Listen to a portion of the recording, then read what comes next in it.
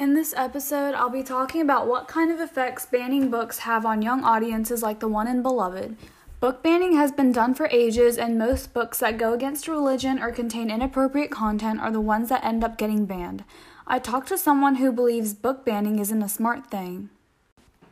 No matter how carefully parents read the words of a banned book, you can tell they miss the main point of the author's choices like word choice, themes, and all the other stuff like that. They don't see the important things and they only see what they want to see. Yeah, I can definitely understand that because most books get banned without it even being completely read. Exactly.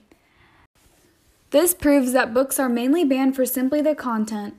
Parents want books banned without seeing the bigger picture. It makes it unfair for students who have the freedom to read what they want. Another point I wanted to bring up about this issue is the fact that the content of the books, whether it's drugs or sex, are things that are exposed to young audiences constantly regardless. There are things on the internet, movies, and even in song lyrics, and parents who want books banned have a hard time considering the other sources that they want their children to avoid. Also, most banned books are good books anyway, and as in good, I mean enjoyable.